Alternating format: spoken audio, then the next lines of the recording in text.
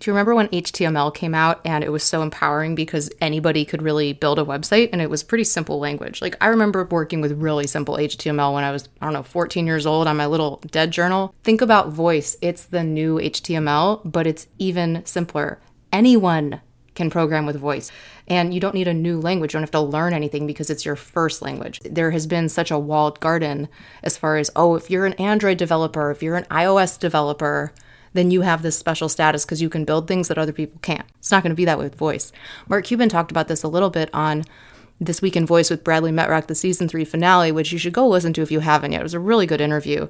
But he was saying, go start building skills. Like my kids have built skills. I build skills. You can have them Alexa blueprints for your own family. You can do fun little things. And it's a way for people to use technology that doesn't require learning a new language. That's the whole point.